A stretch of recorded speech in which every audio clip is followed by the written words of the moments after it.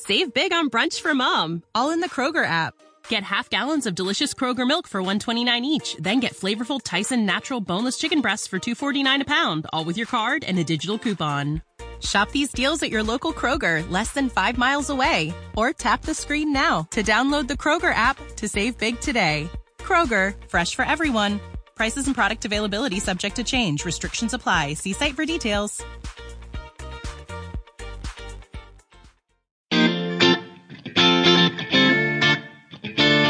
The key to winning big is using every little bit of knowledge to your advantage. At OddsChecker, we give you the edge. Better odds, better picks, and better offers to make you a better bettor. Why settle for less? Quickly compare the odds at every sportsbook to ensure that you're getting the best price to maximize your return. Visit us at www.oddschecker.com/US. OddsChecker. Sports betting smarter.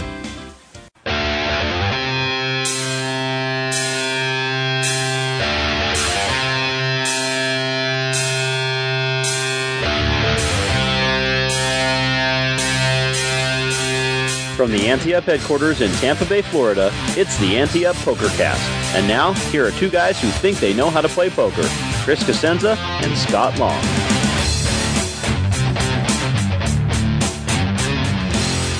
It's January 3rd, 2020. You're listening to the best POKERCAST on the planet. I'm Chris Cosenza. And I'm Barbara Walters. Barbara Wawa. I remember when I was a kid, and I was thinking, wow, when the year 2000 comes, I'm going to be ancient, I'm going to be 30. And now it's like 2020, and just the time is just flying. Yeah, I saw somebody post this week that in 1980, we were 40 years away from 1940. Right. And it's 2020, and we're 40 years away from 1980. Yeah. I feel old. Yeah, this is insane. Really is. Unbelievable. Well, Happy New Year, bud. Yes, to you as well. All right, let's get started here. We actually have news, somewhat news. Alex Foxen has become the first player in poker history to repeat as the winner of a major Poker Player of the Year award. That very strong December propelled him past 4 players back to the top of the Global Poker Index Player of the Year leaderboard. Foxen was the World Poker Foxen won the World Poker Tour main event at Bellagio and made 5 other final tables in the series. Wow. Yeah. Krista Bicknell is GPI's Female Player of the Year. Does it say something about me that I have no idea who these people are?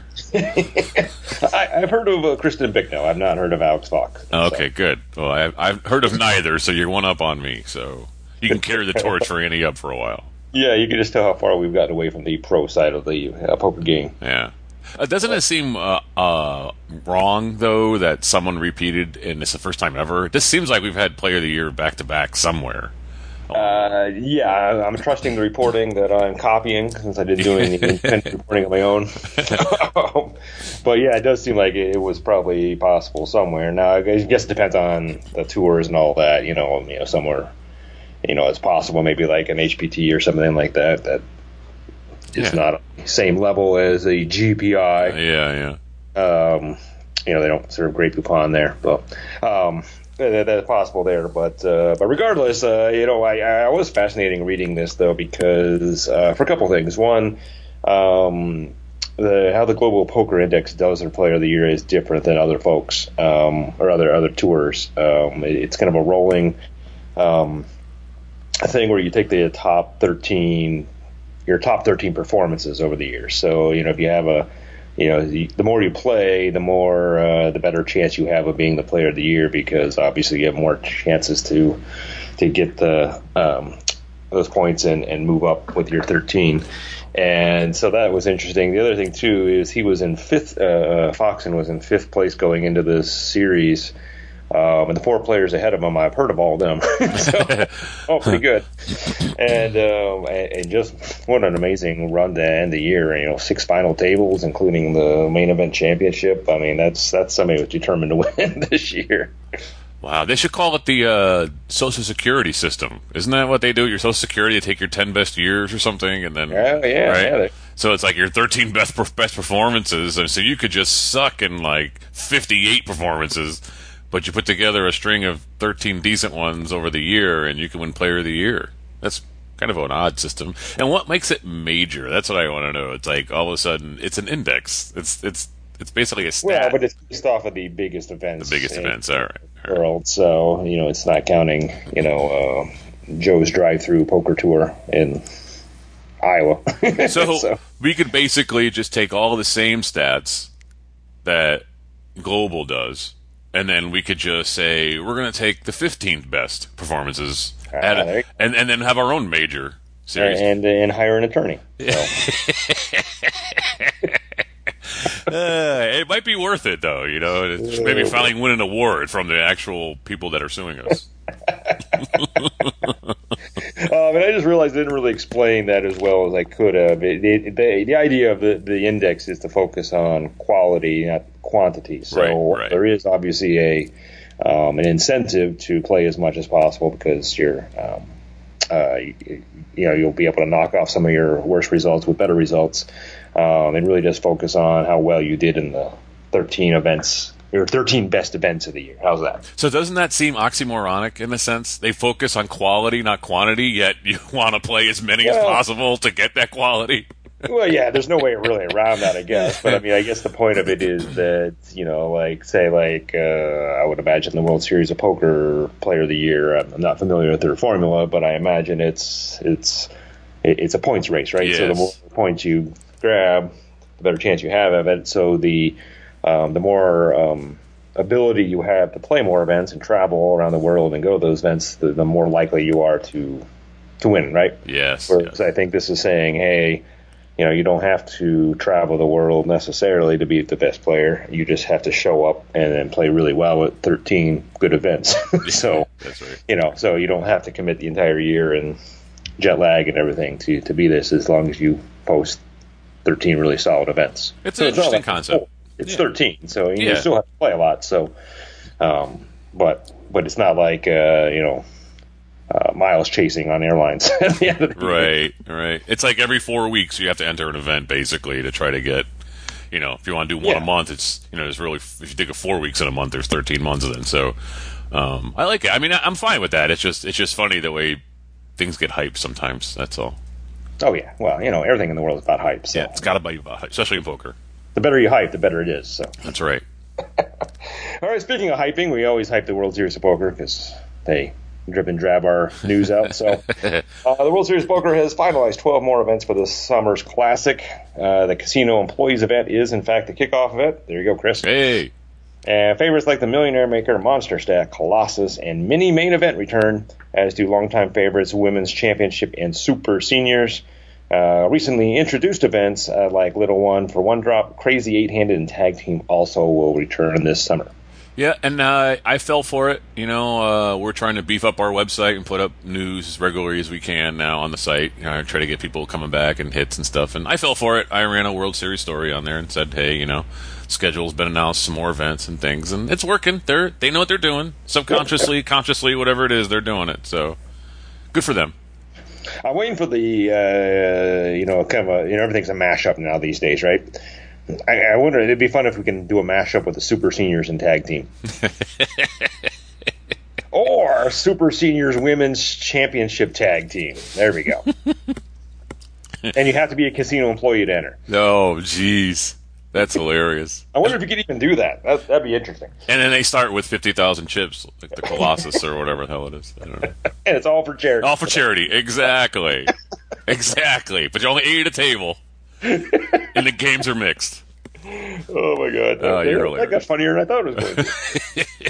Hey, any updates? Our Restock the Shelves Food Bank initiative with Blue Shark Optics has started, with events all month long at Lucky Chances Casino, Jackson Rancheria Casino Resort, and Pechanga Casino Resort in California, Daytona Beach Kennel Club and Racing, and Derby Lane in Florida, Windy City Poker Championship in Illinois, Pearl River Resort in Mississippi, and Prime Social Poker Room in Texas, with other events at other poker rooms all across the country on specific days in January. Go to anteampmagazine.com/restock for more details on all events. And remember, your home game can participate by collecting food and or cash for a local food bank in your community. Just email us at podcast@anteupmagazine.com after your home game with a photo, what food bank you benefited, and how much you collected, so we can include you in our wrap-up article in Ante Up Magazine. And I'm going to stop you real quick just to mention the Best Bet Jacksonville just contacted me yesterday, and they are doing all events all month long as well, too, in Jacksonville, Florida. So Sweet. not get them on the file, but they are on the website. Excellent. So. Very good. The Ante Up Poker Tour next visits Gila River Hotels and Casinos near Phoenix in March. The Ante Up World Championship at Thunder Valley Casino Resort near Sacramento, California is in July. Atlantis Casino Resort Spa and in Reno in August. And then Gila River Hotels near Phoenix, November 2020. So they haven't decided which Gila River casinos are doing it, or do we do know now? Is it going to be? We don't know that for sure yet. It's going to be at one of the Gila Rivers casinos in March, and then maybe the same one or a different one in November. Right, so. And they're both near Phoenix, right? So that is yeah, they're both close to each other. So we'll let you know as soon as we know. Excellent. Details coming soon. And if you'd like to be one of our monthly magazine contributors and represent Ante Up in your home area, apply at anteupmagazine.com/ambassadors. We have an immediate opening in Michigan. Now, is that address still correct, Scott, or is it that /apply now? Oh, you know what? It's very good. Thank you. Okay, so it's anteupmagazine.com/apply. Makes it a lot simpler on you. Yeah, sorry. We redid that website and still working out the kinks. So. Yeah, we had somebody apply the other day, and I'm like, here's the address, ambassadors, and Scott comes over the top of me. He's like, no, here it is really. It's apply. And I'm like, damn it, you're always trying to make me look foolish. Only because I like it. I'm like, I don't think that exists anymore. And then I checked, and I realized I did get rid of it. So that's all on you. All right, now, can I assume we're doing the listener spotlight? Yes, I apologize for the skip this that file up. There we go. Each week we spotlight a listener who emails us at, I'm going to say it again, podcast@anteupmagazine.com.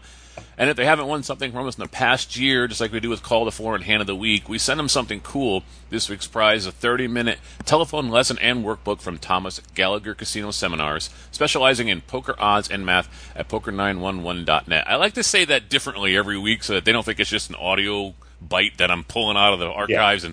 And, I like to make sure I say it a little differently every week. Sometimes I screw up a word intentionally. No. All right, this comes from Philip Norrell. He says, last year on your podcast, you covered a hand in which I lost a huge pot after my opponent flopped quads in a 4-8 kill limit hold'em game in Vegas.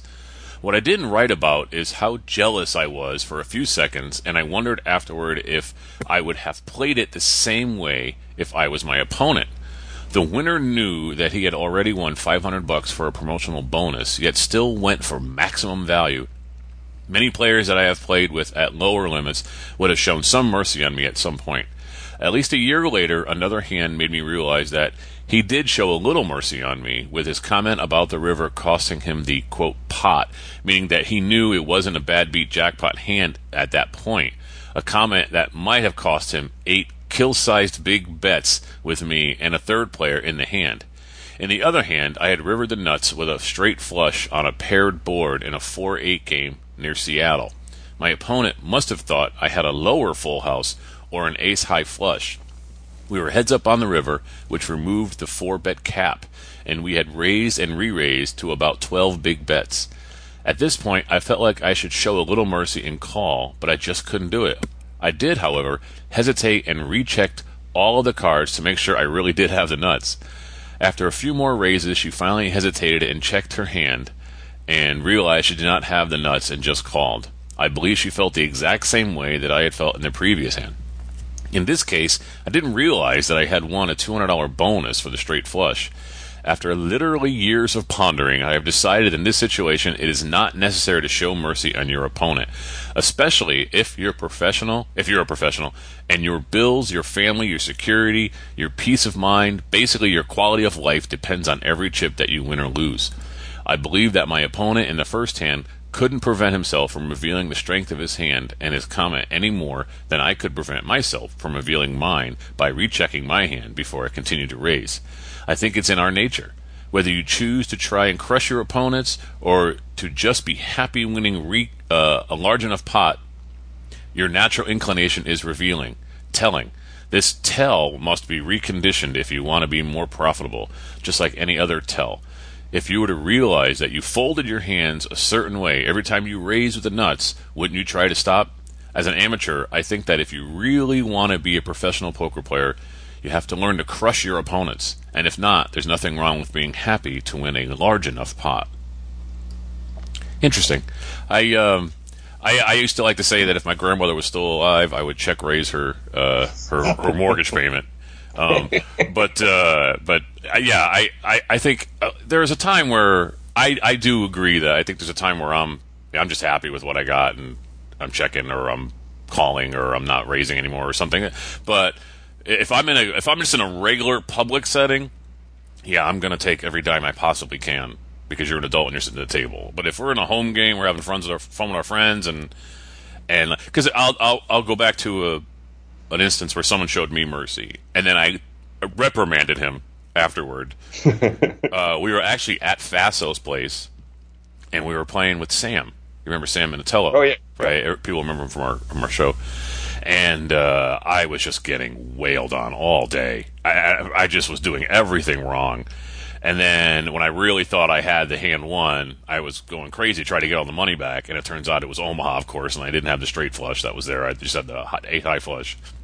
And we're going back and forth. And Sam literally pipes up in the middle of the hand and says, is it okay if I just keep raising Cosenza with the nuts? Or, you know, he was like, he didn't want to get thrown out of our home game or, whatever. And I'm like, and then I realized I didn't have it. I just called his last bet and then I went broke for like the second time that night. And so when it was over, we're walking out that night and I'm like, dude, don't ever do that. Just, you know what? It's going to teach me a lesson if I just, you know what I mean? Don't ever take it easy on me. And he's like, no, it's the first time in your home game. I'm like, no, don't take it easy on me, But I have been known to take it easy on, especially when I'm hosting. Maybe because I don't want them to thrash my house. I don't know if that's it. But I have been known to take it easy. I'll be like, hey, you want to chop it now or something, because we're all here to play and have fun and let's move on. But yeah, I still will. Depends on who the player is too. If it's somebody that likes to bust my balls, I'll take every dime they have. But if it's someone who's just really cool and whatever, I'll maybe take it easy on them. So what do you do? Yeah, well, a couple of things. I like that story you mentioned about Sam and your reaction to it, because that's kind of what I told Phil is that, at the end of the day, no matter what your response is to this or what you think you should or shouldn't do in this situation, this is going to be a lesson that player on the other end is going to learn a lot from and save them a lot of money in the future, right? Yeah. As soon as this happens to you, I mean, again, he mentioned being a human and human nature. Human nature is to be upset. Not so much that person is embarrassing you, but that you're embarrassed yourself, that you didn't see the nuts and probably everybody else at the table did, right? Right. So the natural inclination is to be upset and be upset at you for it. But the reaction from that, I think, is you're not going to make that mistake ever again, right? Once you get to that 5th or 6th raise on the river, yeah. You're going to say, wait a minute, I've been down this road before. Let me make sure that I have the nuts. And if I don't have the nuts, I need to call and end this right now. So you are doing a favor to him, even if it might take, like it took Phil, a year to really realize it, right? Yeah. Go ahead.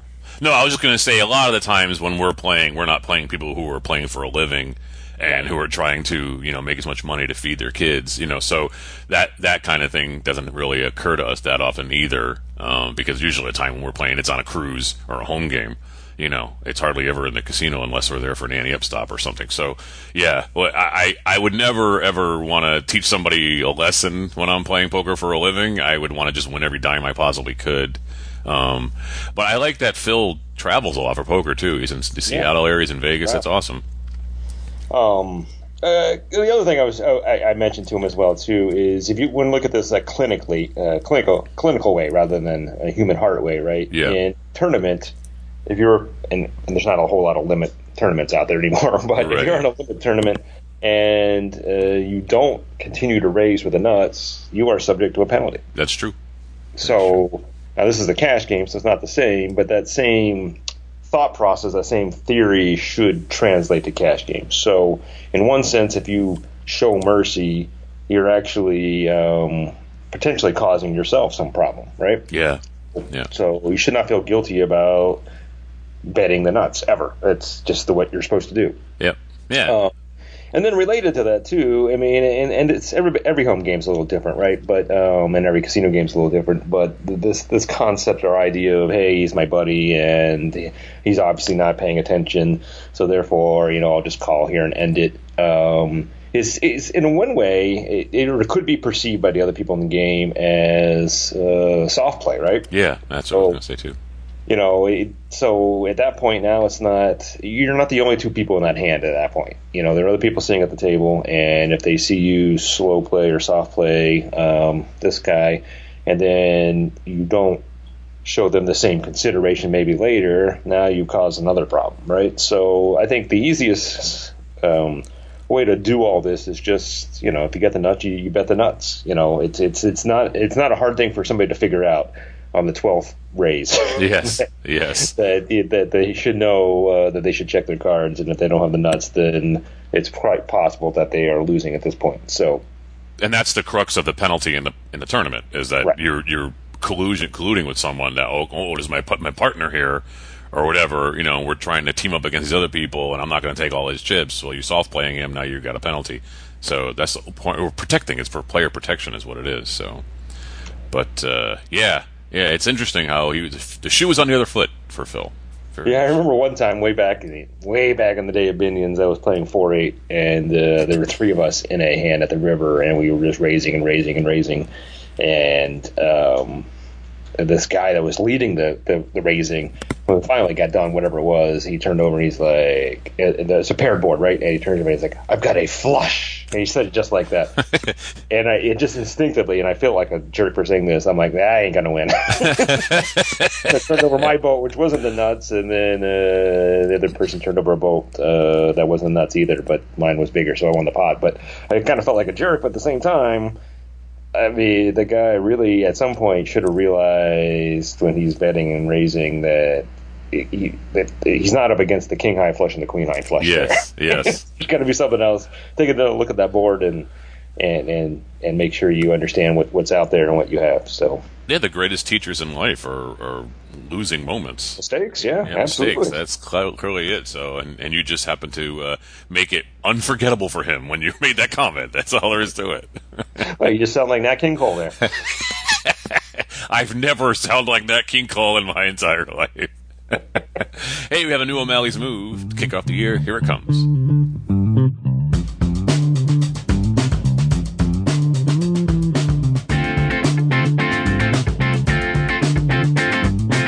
Hello, and welcome to another O'Malley's Move. I'm Malcolm O'Malley. This week we are seated in a $2, $5 no-limit hold'em casino cash game. The action flows like a normal lower-stakes cash game, where there is a mix of maniacs and solid players with other players falling in between. We've been playing for around 3 hours. We bought in for $1,000 and are currently at $750. The game is 9-handed. The blinds post, the under the gun folds, the +1 limps in. This player started the hand with around $1,000. He's been at the table for around an hour and has been playing break-even poker. The one hand he showed was 8 of diamonds, 7 of diamonds, when he flopped trips against pocket jacks and won a modest pot. While he was stacking his chips, he made the comment of, "Love those suited connectors." He's been trending downward since. We get one more fold, and we are in the low jack, again with $750, and the ace of spades, ace of hearts. Decent hand, we're going to raise it up. We make it $35 to go. The standard raise at this table is 5x, but we account for the limper and bump it up one more for good measure. It's folded all the way back around to the +1, who calls the $35, and with $70 in the pot, we see a flop of the 9 of spades, 8 of hearts, 6 of clubs. The +1 checks to us. I don't like how coordinated this board is, but I'm not too concerned at the moment. We make a $50 bet into the pot. The +1 check raises us to $150. We could be behind a bunch of different hands, but I just can't let go of these aces at this point. We call. The pot is $370, and the turn is the harmless tray of diamonds. Our opponent asks us how much we have behind, and we tell him $565. He ponders for a bit, and then bets $275 into the pot. So, are we being bullied here? Are we behind? What's the move? Ante Up is your poker magazine dedicated to the everyday player and their poker rooms. Pick up a free copy at your favorite poker room nationwide each month. Visit AnteUpMagazine.com daily for breaking news, and each week download our award-winning POKERCAST. Join us on our action-packed poker cruises to exotic destinations. Ante Up, it's your poker magazine. It's time for the AdvancedPokerTraining.com Hand of the Week. Send your hands or situations to podcast at AnteUpMagazine.com. If you haven't won something from us in the past year, you'll get a free membership to Advanced Poker Training, the world's #1 poker training site. And Len Miller has a hand for us this week, Chris. Yeah, I like his big band music. That's the... Yeah. Oh, no, that's Glenn Miller. I'm sorry. Nat King Cole. Where else can you find a poker podcast? If you sounded like Nat King Cole, you would have got that reference. Exactly. You can't find a poker podcast anywhere that can make references to Nat King Cole and Glenn Miller within 30 seconds of another. That's unbelievable. And that's why we have 7 listeners, all 80 years old and older. I'm happy with that. All right, Len says, I'm a longtime listener, former cruiser, and big fan. I love the game of poker, but rarely have a chance to play. I work a full-time job during the week and work as a poker dealer in a local casino on the weekends. When I do have the opportunity to play, I usually find myself at a bar poker league. Through this league, I won a seat into a tag team tournament filled with other bar league players. A quick rundown of the format. Your starting stack is based on the number of seats you win. 1 seat is 5,000, up to 6 seats, 7,500 in chips. I was starting with 5,500. My partner had 6,500. Everyone played their own chip stack for the first 4 levels. At level 5, the chips were combined, and the larger stack played level 5, and you alternated from then on. Okay. If one player bust out during the first 4 levels, beginning on level 5, both players would play the surviving stack. If both busted out, the team was out. This hand occurs during the 3rd level of play, so just over 45 minutes of play with these players. I have squiggly 7,000, and blinds are 100 and 200, and we are on the button. Action folds to the hijack who calls, and we look down at the ace of spades, 5 of spades. One of the things I'd like to know, and I don't think I'm going to get that answer, though, is was this a partner that you were paired with, or is it a buddy? You know what? I didn't ask him that. Yeah, that's a good question. Because if you're... here's why, and it's just one of those lesson things that we've been talking about. So I'm not saying that you should play differently or whatever, but if you have the opportunity to pick your partner, you need to have a little conversation beforehand. Yes. Right? Yeah. Okay. Try the session. Yep. Yeah, and you're like, hey, dude, this is like, there's Jeff Probst over there, and we have to come up with a strategy to win this immunity challenge today. So here's how I play. You know me. We're friends. This is how I play. This is how I get as far as I do. So if something happens, this is how I'm going to react. You know, whatever it is, whatever that conversation needs to be. So when you have that conversation, then you just play the way you need to play. So, because I just have a feeling, since he said it was tag team, I got a feeling he's going to play differently than he normally would. I just have this feeling. I don't have this email in front of me or anything. I know we're going to have this discussion that you just brought up later through the hand. Okay, all right. Part of response to him, so I don't know at what point it is, but we'll get back to that because that's a very good, very important part of this hand. Okay, I had a feeling it would be. I just wanted to. Yeah. Okay, so that being said, we had ace of spades, 5 of spades, right? Yep. Okay, so. On the button. Right. On the button. All right, so I have no problem limping along, but if it's just been basically limped to us, and I feel like I've been at this table long enough where I can take control of it with a raise and maybe even just take it down and move on, I'd be happy to raise here. It just depends on what I've picked up from these players around me. If I have the feeling that the guys behind me are crazy, wicked, raising monsters or something, then I may just limp and see what they raise to. If they're all passive and they're all weak and I can just get the impression that they might fold to a raise, I might put in, a decent raise. The blinds were 1-2, so I don't know. I mean, the further into the hand, the more I like to raise. So I don't know. I mean, I'd probably make it like 6, 7, 800, something like that, depending on how many limps there were. I couldn't remember what you said. Was there just one. So okay, so so I mean, I might make it, 7, 800 or something, and then, but it depends. Like I said, I just don't know about the people at this table, so I can't really be very specific on my action here. Generally, I don't like to raise with a suited ace. That's just a wheel type thing. I mean, I'm just asking for trouble with an ace 5 because then you inevitably hit the ace. someone else has ace 9, and then they outkick you because it comes 2 unders to the 9 or something. And so, I don't know. I'd be happy to just limp in and try to make the nut flush when everyone else thinks their 2 pair is good or something. So, I'm happy to call, but if I think I'll get a better situation on my hands by raising, I'd raise and probably make it, like I said, 7-8. Yeah, I think we can agree the only option off the table is folding, right? That's too tight. Yeah. So it's a matter of whether we call or raise. So I could go either way here. I mean, one way, you're right, the ace-5 suited is not a monster hand. It does help with the wheel, though, so it has 2 straight possibilities, so it's a little bit better than ace-6, right? So, right. So part of it is I kind of look at this in a way like a suited connector, that it has some options of flopping really big and stacking someone. So it's almost like a set binding kind of hand. So if you think of it that way, then you can call and then see what happens. Raising obviously is usually the better option always. So we only have the one caller right now, so we have an opportunity to take control of this hand and win without improving. So I'd probably lean towards that.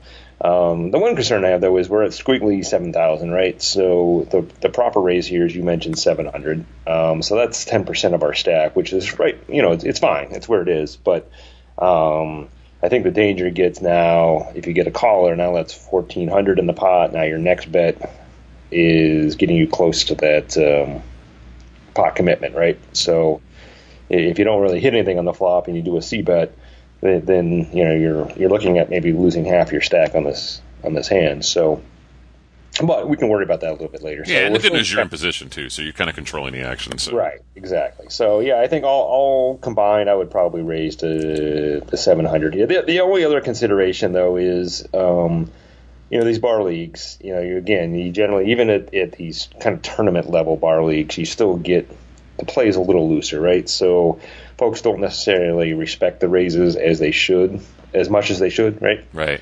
So when we're having a weaker hand like this, it may not have the same result that we're looking for, which would normally be if you raise, you're trying to put pressure on someone. But if people don't look at raises as pressure, then you're kind of losing that a little bit, right? Now our hand's not that strong. So I would tend to more raise big with my really good hands, knowing people are not going to go away, and take cheap flyers on hands like this to hopefully flop big and then still big after that. Right. So in balance, when I think more about that, I might lean more to the call, but the raise to 700, it's about a 55-45 for me. So either way. Okay. All right, our hero raises to 500. Small blind folds, big blind calls, and the hijack calls. So 3-handed. And the flop is Jack of Hearts, Trey of Hearts, 4 of clubs, and it checks around to us. Oh, well, we got that old wheel draw going. But we've missed it completely. I think that if it feels like this is the type of table that sees a raiser, calls a raise, waits for the raiser to react to the flop. When we react to the flop, if they miss the flop, they generally fold. Then I'd probably bet out. Now, I'm probably going to bet out anyway, just because I got a C-bet and represent that I had kings, queens, ace-jack, something like that, aces.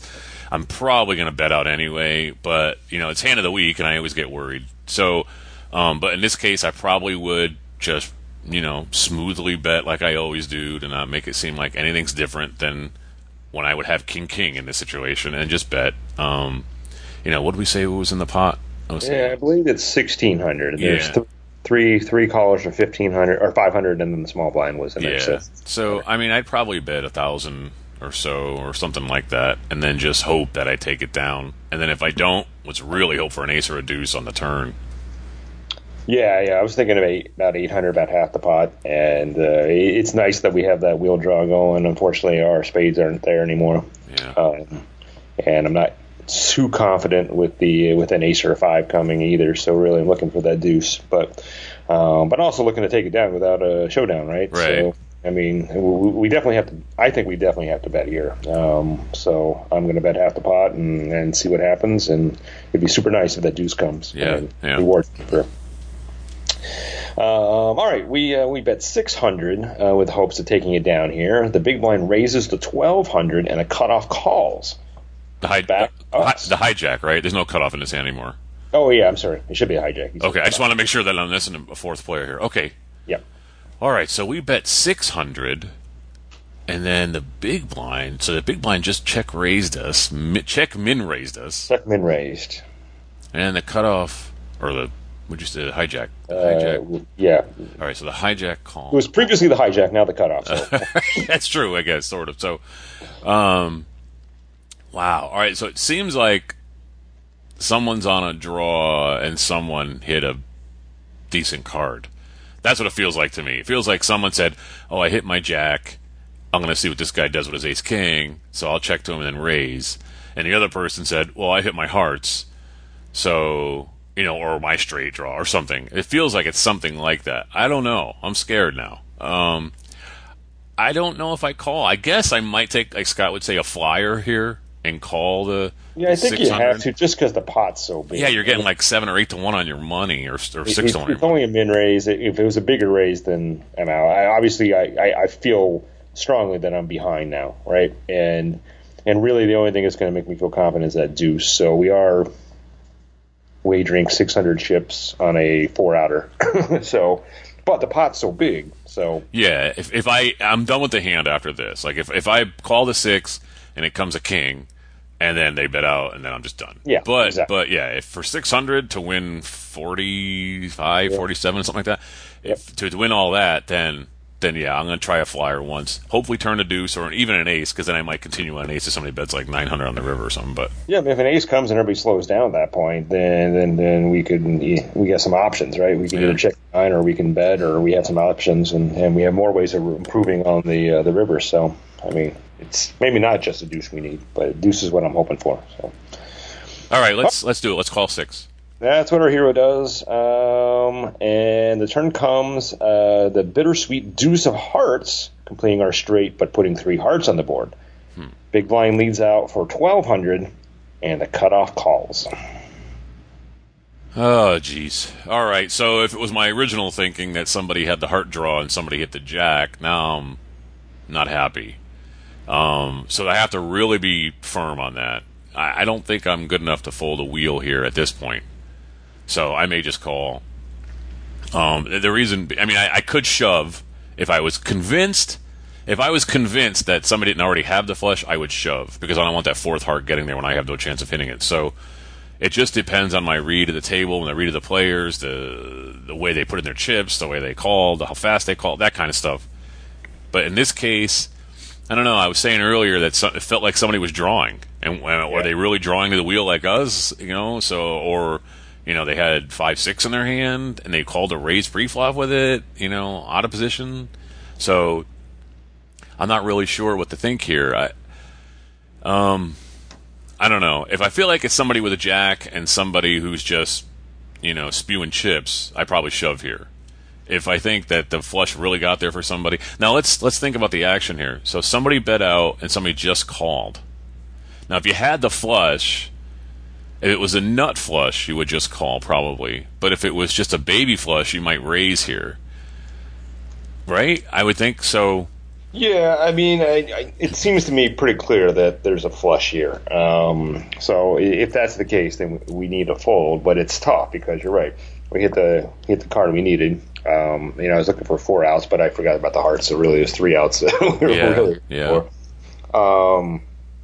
It's quite possible that this big blind was sitting on, I don't know, ace jack with the ace of hearts. Yeah. Which at that point right now we still have that beat. But it definitely seems like the guy in the middle is always the one that's drawing, right? Right. So I feel like he probably hit his flush now. Again, it's bar league though, so you never know. But in a casino environment, I would really think that middle guy hit his flush and called, hoping to bring us along, rather than raising us. And if that's the case, we have no hope of catching up. Right. Now, so this is kind of where the strategy comes in. We mentioned at the beginning of the hand about the tag team format, right? So Yeah. I actually really like the way that this is set up, that, you know, you're playing separate stacks for a while and then combine those stacks or share a stack if one of you gets knocked out. It's actually a really interesting format, I think. But to your point, here's the strategy conversation the team need to have beforehand is one of you needs to be aggressive and the other one needs to be conservative, in my opinion. Because you need to get a stack to that level 6 or whatever it is. But if you could bring a bigger stack there, that was great. And since you have two of you playing, you know, it's a Jekyll and Hyde kind of thing, you know. So one of you can take some of those chances, hoping to build up a big stack, knowing that if you flame out an engine, that you still got somebody left in the tournament, right? Right. Whereas if you're both going in being super aggressive, you have the chance of both of you being eliminated in the second level and get nothing out of it, right? Right. So we don't know whether those discussions happened here. So if I was the one that was designated aggressive, then I am shoving here. I am going to put them to a test and hope that the chance of them having hearts is not there, and I win a big pot and put my team in a big spot. If I'm the designated conservative player here, I think you have to fold here. Yeah. Because it seems a lot of things pointing towards being up against hearts or a heart draw against hearts. So you could end up third place in this hand by the end of it. And here's that discussion. I don't know where you are at this point now, so that's the tough thing. And I'll give you another bit of advice. Don't tell your partner what you had.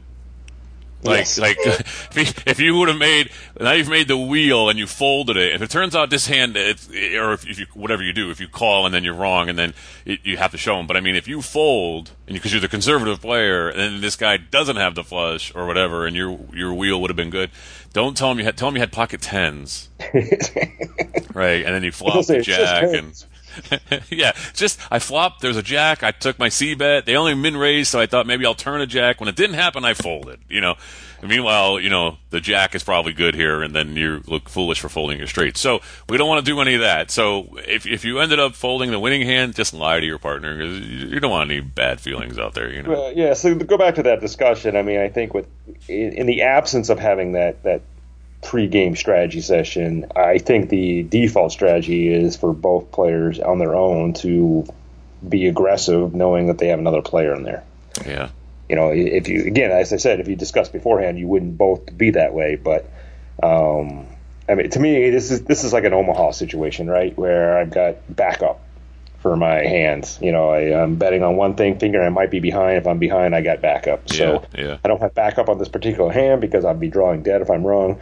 But I've got my buddy at another table still playing, so it's worth taking that risk. So, and the other thing is, don't be on the rail while the other guy's playing, because you don't want to know, and you don't want to second guess the guy. So just go somewhere, watch the game, watch the dogs racing, whatever it is, and then when it's your turn, go and say, "Oh, how I'm pleasantly surprised! You've increased our stack size," or "Oh, a tough bad beat for you." You know, if you're sitting there railing the guy and then he turns over, you know, at the losing hand, could you done? You know, you don't want to get in each other's faces. So I remember when you and I played the tag team on the ship, our first cruise ever, and you like totally saved us, and I couldn't watch anyway. It was so stressful. I walked around the ship somewhere. I don't know what I did. I got like a Arnold Palmer or something, was drinking it. Came back and you're like, "Yeah, we're in the final two." I'm like, "Yes, God, you're awesome." Because I couldn't do it. I didn't want us to argue about how you play a hand or anything either. And so because we would. Okay, so where are we? What do we do? I think by default I'm shoving here and hoping my buddy is still in if I'm wrong, and if not, then I can go. You know, show them what I did. And this isn't the combined. We haven't combined yet, right? That's what you're saying. We have not combined. We haven't combined yet. Okay. Yeah, we're still in. I don't know.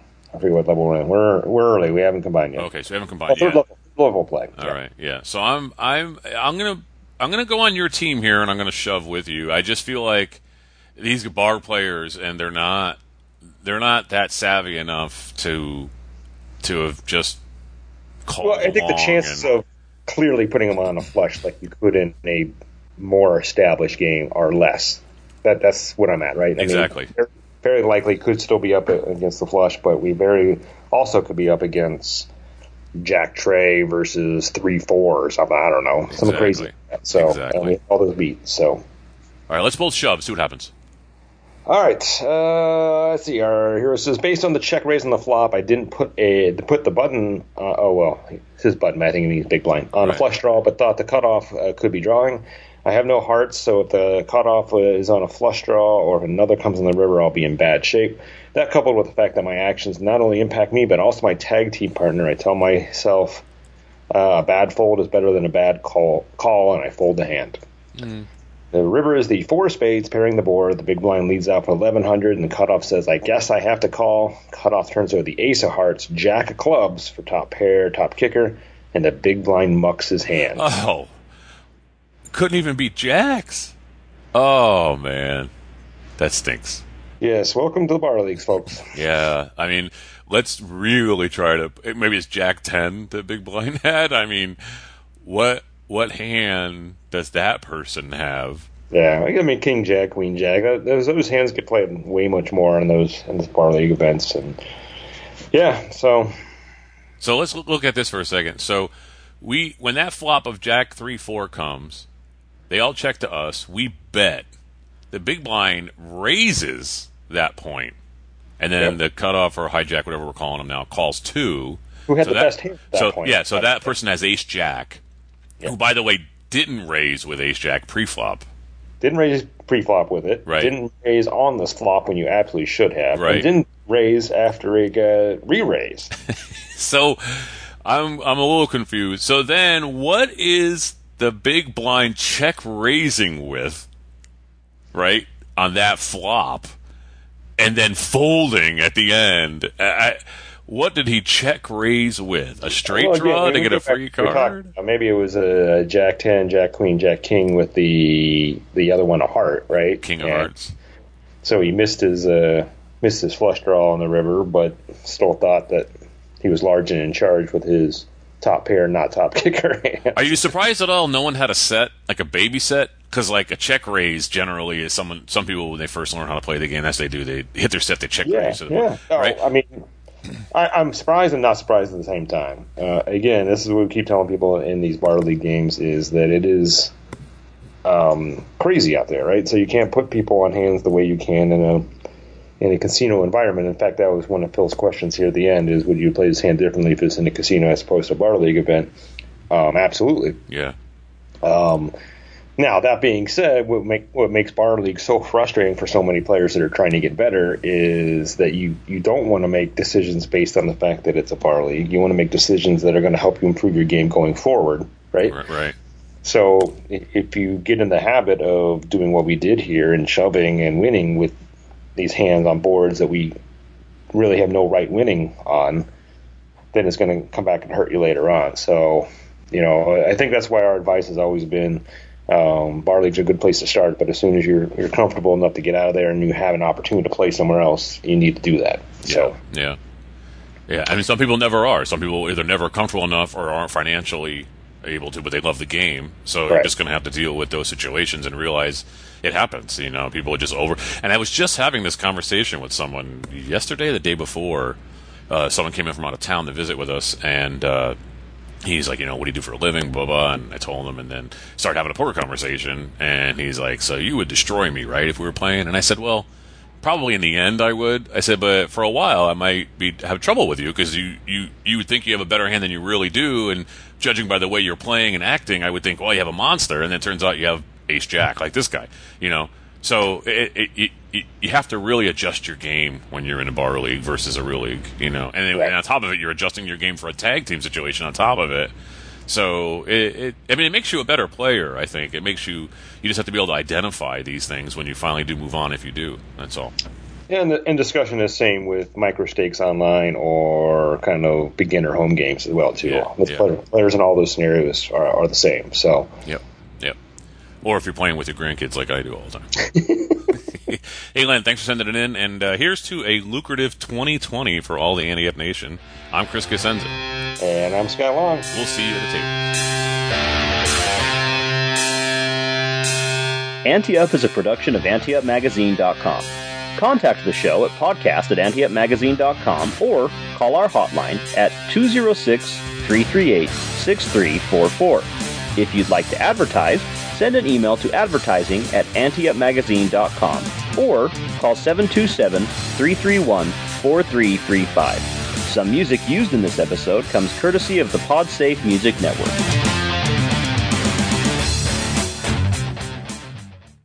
Save big on brunch for mom, all in the Kroger app. Get half gallons of delicious Kroger milk for $1.29 each. Then get flavorful Tyson natural boneless chicken breasts for $2.49 a pound, all with your card and a digital coupon. Shop these deals at your local Kroger, less than 5 miles away. Or tap the screen now to download the Kroger app to save big today. Kroger, fresh for everyone. Prices and product availability subject to change. Restrictions apply. See site for details.